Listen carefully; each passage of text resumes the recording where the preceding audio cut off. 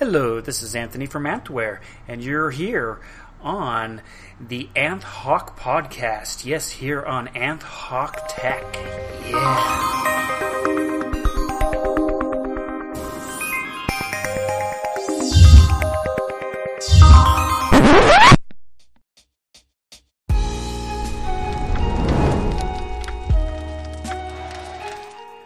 Okay, well, we have a situation here. Everyone seems to be gone. The entire Brayhawk team has had bad issues happen to them. And, well, let me just say this. Well, Brayhawk is currently on a secret mission with Al Gore, hunting down Man Bear Pig. And Mark Hyder is currently lost in a field of ducks. And Nathan Alvarez has been abducted by aliens and is currently getting anal probed. So that's the reason why they're not here for today's podcast. So it's just me because I know the show must go on. And so it won't be the normal topics that we normally talk about on this podcast, that we're going to talk about whatever we were going to talk about. So in this podcast, it's going to be a big show. Big show, man. Big show. Or not really a show because you're listening to it. Excuse me, that beer is really good. I'm going to have to take another swig. Okay, well, let's get started here. Let's start with our first topic, continuing on from what we discussed on the last podcast, which was about the phishing, how people can use phishing to get into your computer, give you viruses, and try to, steal your passwords from like Facebook or other type of sites that might get in your way. And I figured I'd update this because there's been a new type of phishing scheme going on, and it has to deal with YouTube and YouTube networks. Now, this one's pretty clever, and people who have smaller channels are falling for it because, it's their big dream to, make money on YouTube, become a network partner, and get some perks. And, everyone wants to make money on YouTube. It's just the thing now. And the issue here is that there are these fake networks that are not real, and they have legit looking sites. When you do click on these links, what they do is they send you an email, not an email, it's a message to your YouTube inbox, and says, hey, would you like to join our networks? The more views, the more of these things these people are getting. They're getting up to like 20 or 30 a day. And I believe the Archfiend on YouTube has already done a video on this topic, and I figured, this could be bad because he didn't get into this detail that I'm going to get into because it continues on with the phishing thing. But basically what it is, they say, hey, we want you to join our network, blah, blah, blah, blah, blah. Click this link and sign up. Well, you go to it, you go to a page that looks like an authentic network, YouTube network.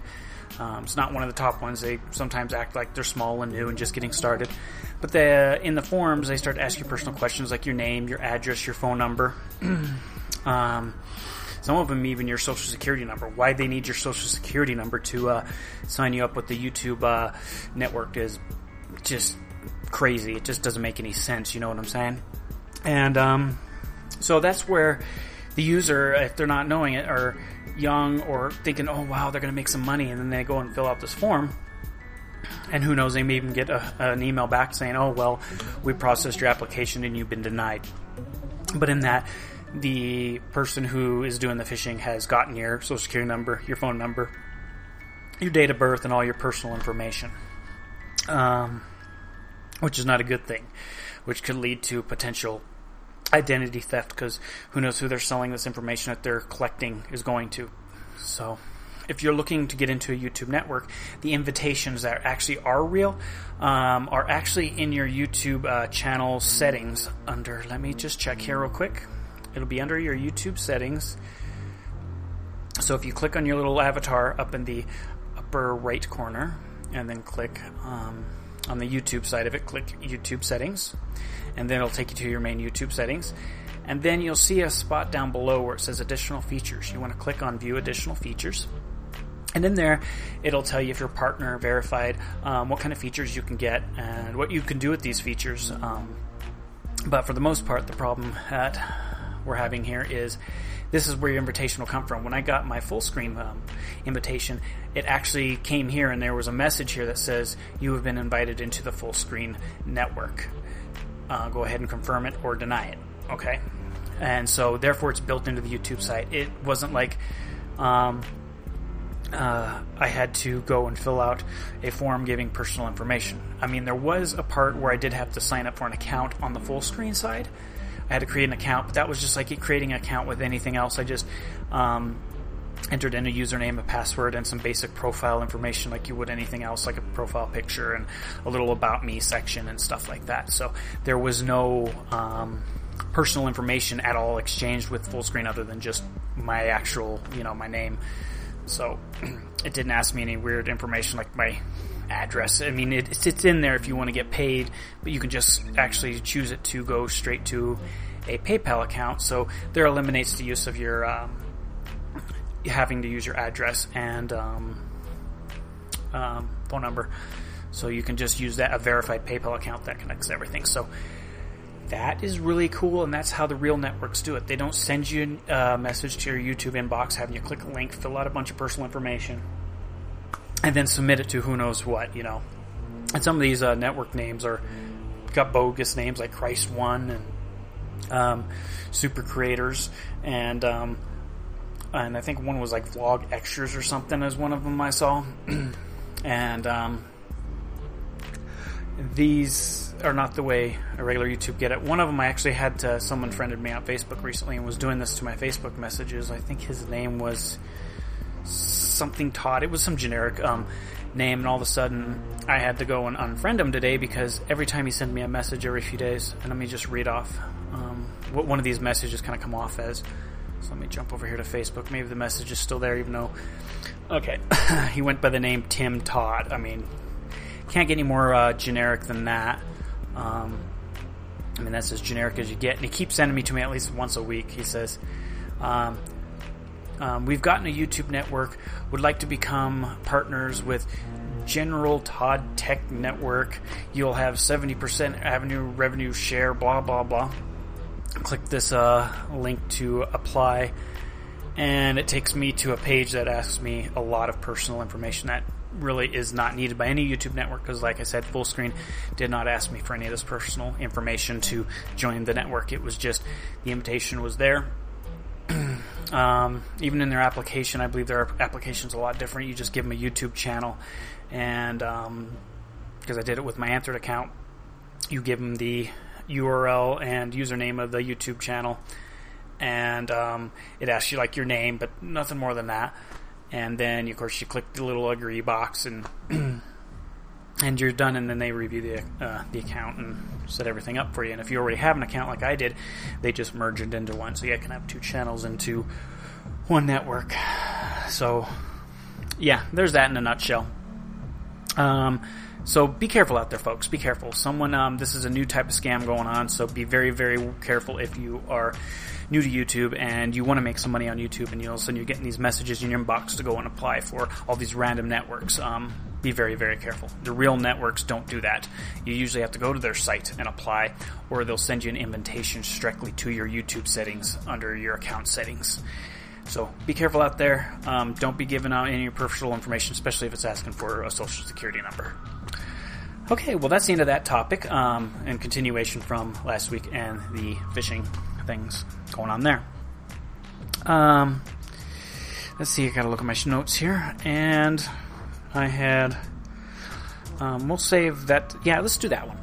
Long Gone Sites. This is about an article a while back I wrote about how Ubuntu One, a cloud service that's discontinuing their service and shutting down. And it kind of got me thinking, is like, how many sites over the years have come and gone? And it makes me wonder what sites will survive in the future, Because when you think about it, you think of things like, for example, I don't know, we'll go back as far as, if you remember what GeoCities or GeoSites was. I can't remember how it's pronounced. I know it's pronounced one of those ways. But that's actually where I started with my website.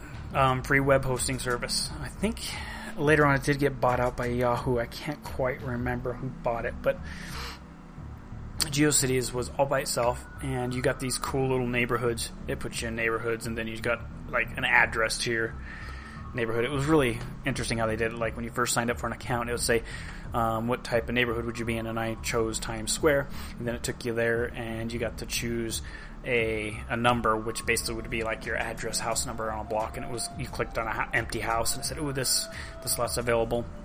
Here's your free website. Back then, it was really, really great. Besides, I think when it first came out, there was no ads, forced ads, put on your site. It was just there. You put in your HTML code or whatever you want, and then up went your site. And I think later on, I'm thinking, well, how they can keep this free, I don't know. So eventually they started putting forced ads on there, and if you wanted to remove the ads, you can pay for the service. Eventually, I guess that didn't really work out for them. They didn't make much money, and then eventually they sold it to, I believe, like I said, don't quote me on this, was Yahoo. And then Yahoo had it for a little while, and then eventually said, all right, well, guess what we're going to do to this product? We're taking it down. Goodbye, GeoSites. I mean, gone. There are a few, like Wayback Machine and those kind of things that can show you some of those sites that used to exist, and I think there's even some mirrors around somewhere on the internet. But that was probably the first time I've actually personally myself dealt with the service that I used that but we're no longer providing the service. Another one that is gone is, of course, Mega Video. Theirs was kind of out of their control. They got seized by the government, and that site's gone. The original Google Videos is also gone, which eventually just got removed and merged into YouTube in the future. But was cool back in the day, YouTube gave you a 10-minute limit with a 100 megabyte upload limit. But with Google Videos, you had no size or time limit, so it was a nice alternative back then. And then when they bought YouTube, it was like, oh, they just merged everything and got rid of that service. Even Google themselves have gotten rid of other service. Google Reader, I actually used to use, don't anymore, is RSS feeds. And Google Reader was a nice little tool to be able to do that. And eventually that service gone, disappeared. And it just, I can't think of any others at the moment, but I'm sure there's a lot of services and things over the years that have disappeared that we've just long forgotten about. I don't know, is Yahoo Auctions still even around? That'd be worth looking up there, see if Yahoo Auctions is still around. Because I remember that was like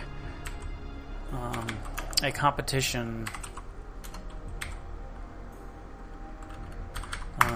to what do you call it? eBay. Which eBay is one of those sites that has survived a long time. Okay, so Yahoo Auctions is gone, and believe it or not, it's actually sending me to links to Amazon Marketplace. So yes, that's another site and service that's doesn't look like it's no longer available. Matter of fact, it just takes me to shopping.yahoo.com. So there's another one that's, I remember back from the day, that's just gone. Let's see. I'm trying to think of another site. Well, you get the idea. What I'm saying is I'm trying to kind of push the point. We never know when a service on the internet can come or go. I think I even heard that. We go back to the Archfiend again, where he said, "This is the internet. What's here today could be gone tomorrow," and that is so true. And I've actually have learned and seen that. Some of the people here at Brayhawk Tech have never had to deal with it because they never had any of these services or had any issues like that to understand how it feels when something's just pulled out and it's gone, it's over. Especially if you're a user of the service. It'd be like you're a guy who likes a certain Android device, say the Nexus 10 or something like that, and then one day all cell phone carriers say Nexus 10, sorry, we're not going to have that service anymore, so anybody with the Nexus 10 can no longer get cellular service anymore anywhere in the world. Or like I guess it happens in stores, when a product you like gets discontinued, especially when it's your favorite kind of product, or when a favorite restaurant in town that made the best food shuts down. So it's something to think about. I mean, people can say, I think I can honestly say that I can see that YouTube's going to go into the future. It might change a little bit. I mean, after seeing what Blip TV has done with their service and basically making it approved users only, and now you have to fill out an application and all this stuff to even create an account anymore. So the people that survived their 80% deletage should feel very lucky because now you're owned by Disney. Which we're not going to get into that. Maybe that'll be a topic about YouTube networks getting bought up and purchased for a large sum of money. Think about that. Shay Carl once was a man who worked a job and barely scraping by, and now is a millionaire because Disney bought their network. Okay, let's. Now that that's pretty much done, I guess if you feel free, go ahead and leave a comment on the Facebook anywhere about any topic that I'm discussing here, and I will try to address any questions or concern. So let's move on to the next one, which is Spring Gaming. Yeah, I'm going to do a little bit of gaming review here. Take another swig of my beer.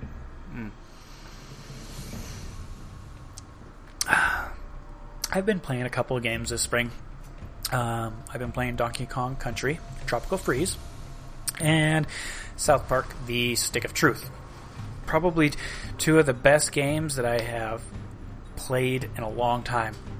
I guess we can start with Tropical Freeze. In Tropical Freeze, there is some good and some bad things.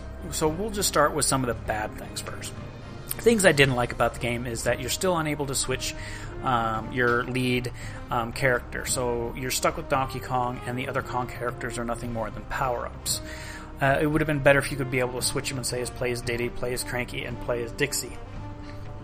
And being unable to switch that in single-player mode kind of takes away from the original, of course, how Donkey Kong Country used to be. And, of course, the lack of Kremlings. But actually, the new enemies in this one were not that bad. And if it's kind of like, okay, well, we've gotten used to it now. Newer enemies in every game. That could become kind of cool. And, yeah. And I really think they could have... lose my train of thought. Almost lost it. Well, we'll continue on to something else. And about the Dixie Kong. Dixie Kong, I kept finding myself falling into holes because I'm used to holding the tailspin and being able to spin down to a platform or a lower level just by holding the button slowly going down. In this one, she kind of floats up and then a little bit and twirls and then stops and falls. And so from, motor memory of the old Donkey Kong games, I would keep sitting there holding it, expecting to float in air, but instead just drop down into a hole and I'd be a dead man. And so that was another negative point there. Let's get on to...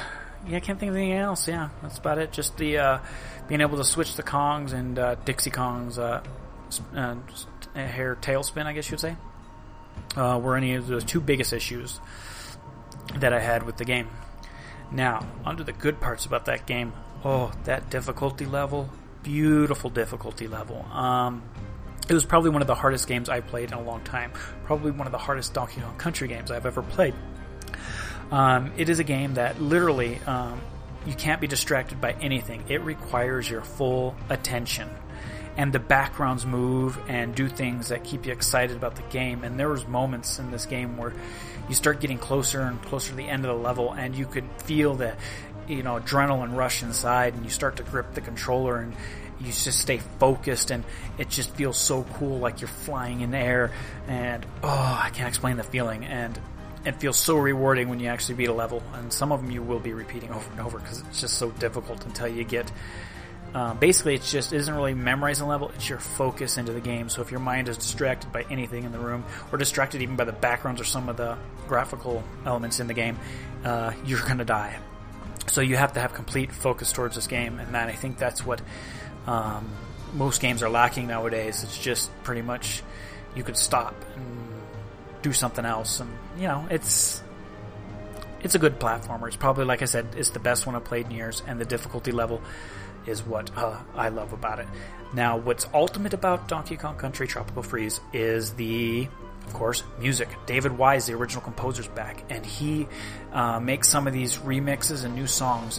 And some of the, I think it's Homecoming Hijinks, when you first enter the World 6, the first level, that remix and that tune puts goosebumps on you and gives you a chill of nostalgia. I mean, there's a couple of other songs that do it too. That just the nostalgia feeling you get when you hear that tune, and instead of being like instruments played off the MIDI of the gaming system, these are actual sampled, composed music using real instruments. So it's like a super high definition of your childhood, and it just, like I said, it brings chills. Ooh, it's beautiful. I love it.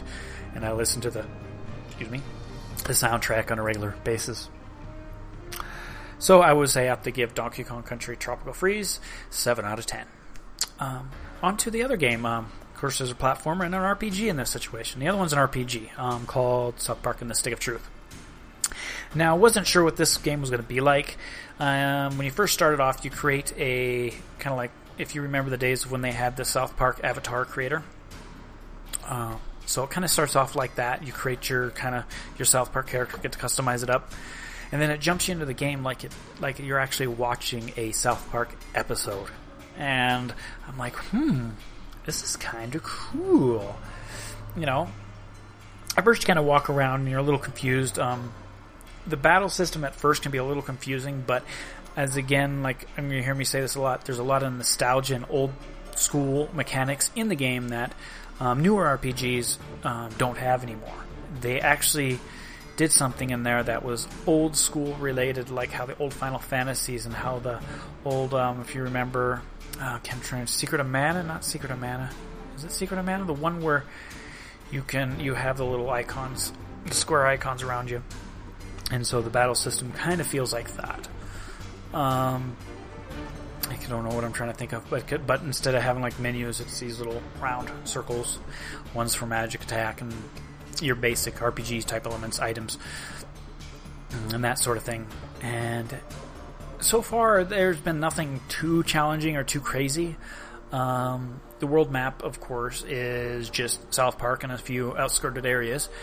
And these areas, it's really cool to be able to kind of like basically map out what the South Park world looks like and feels like. Because when you see it on the show, you can't really, define the place between Stan's house to Cartman's house to the school to Town Hall or any of these places in the show. You can't really map that out in your head. You can guess what it looks like, but when you play it in the game now, when I watch the show now, I'll have a better understanding of where the locations are actually at.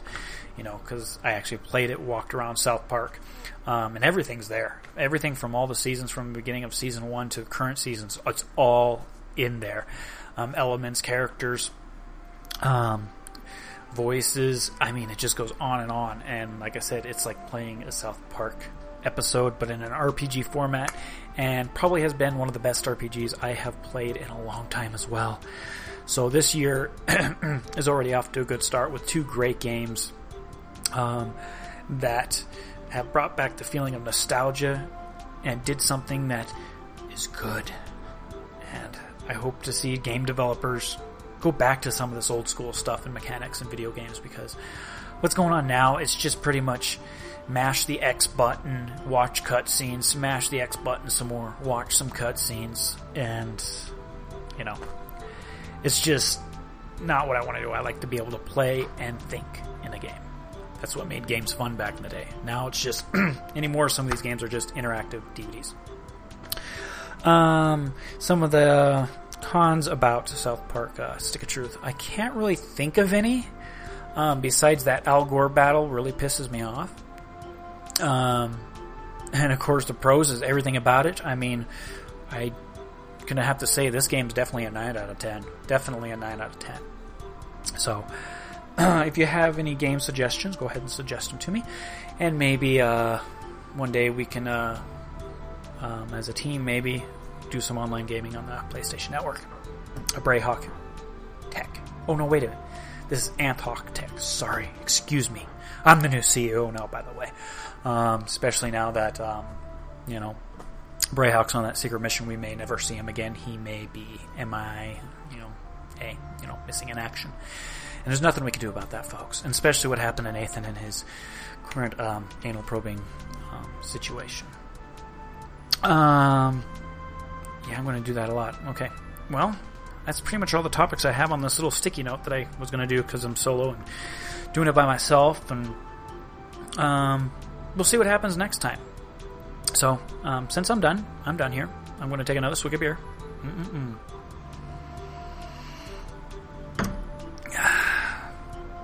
And go ahead and sign off out of here. And remember to check us out on Facebook, Twitter, and G+. Of course, our website is www.anthrit.com. You can follow us on Twitter at Anthrit. Okay. Yeah, and of course, our new website, anthhawk.com. So go ahead, follow us on all the social networks, like it, favorite it, comment it, beat it into the ground, hate it if you want, but we love you all. So, this is Anthony from Anthware, not bringing you the podcast that nobody else wants to. This is Anthony from Anthware, signing off, folks. Keep on clicking.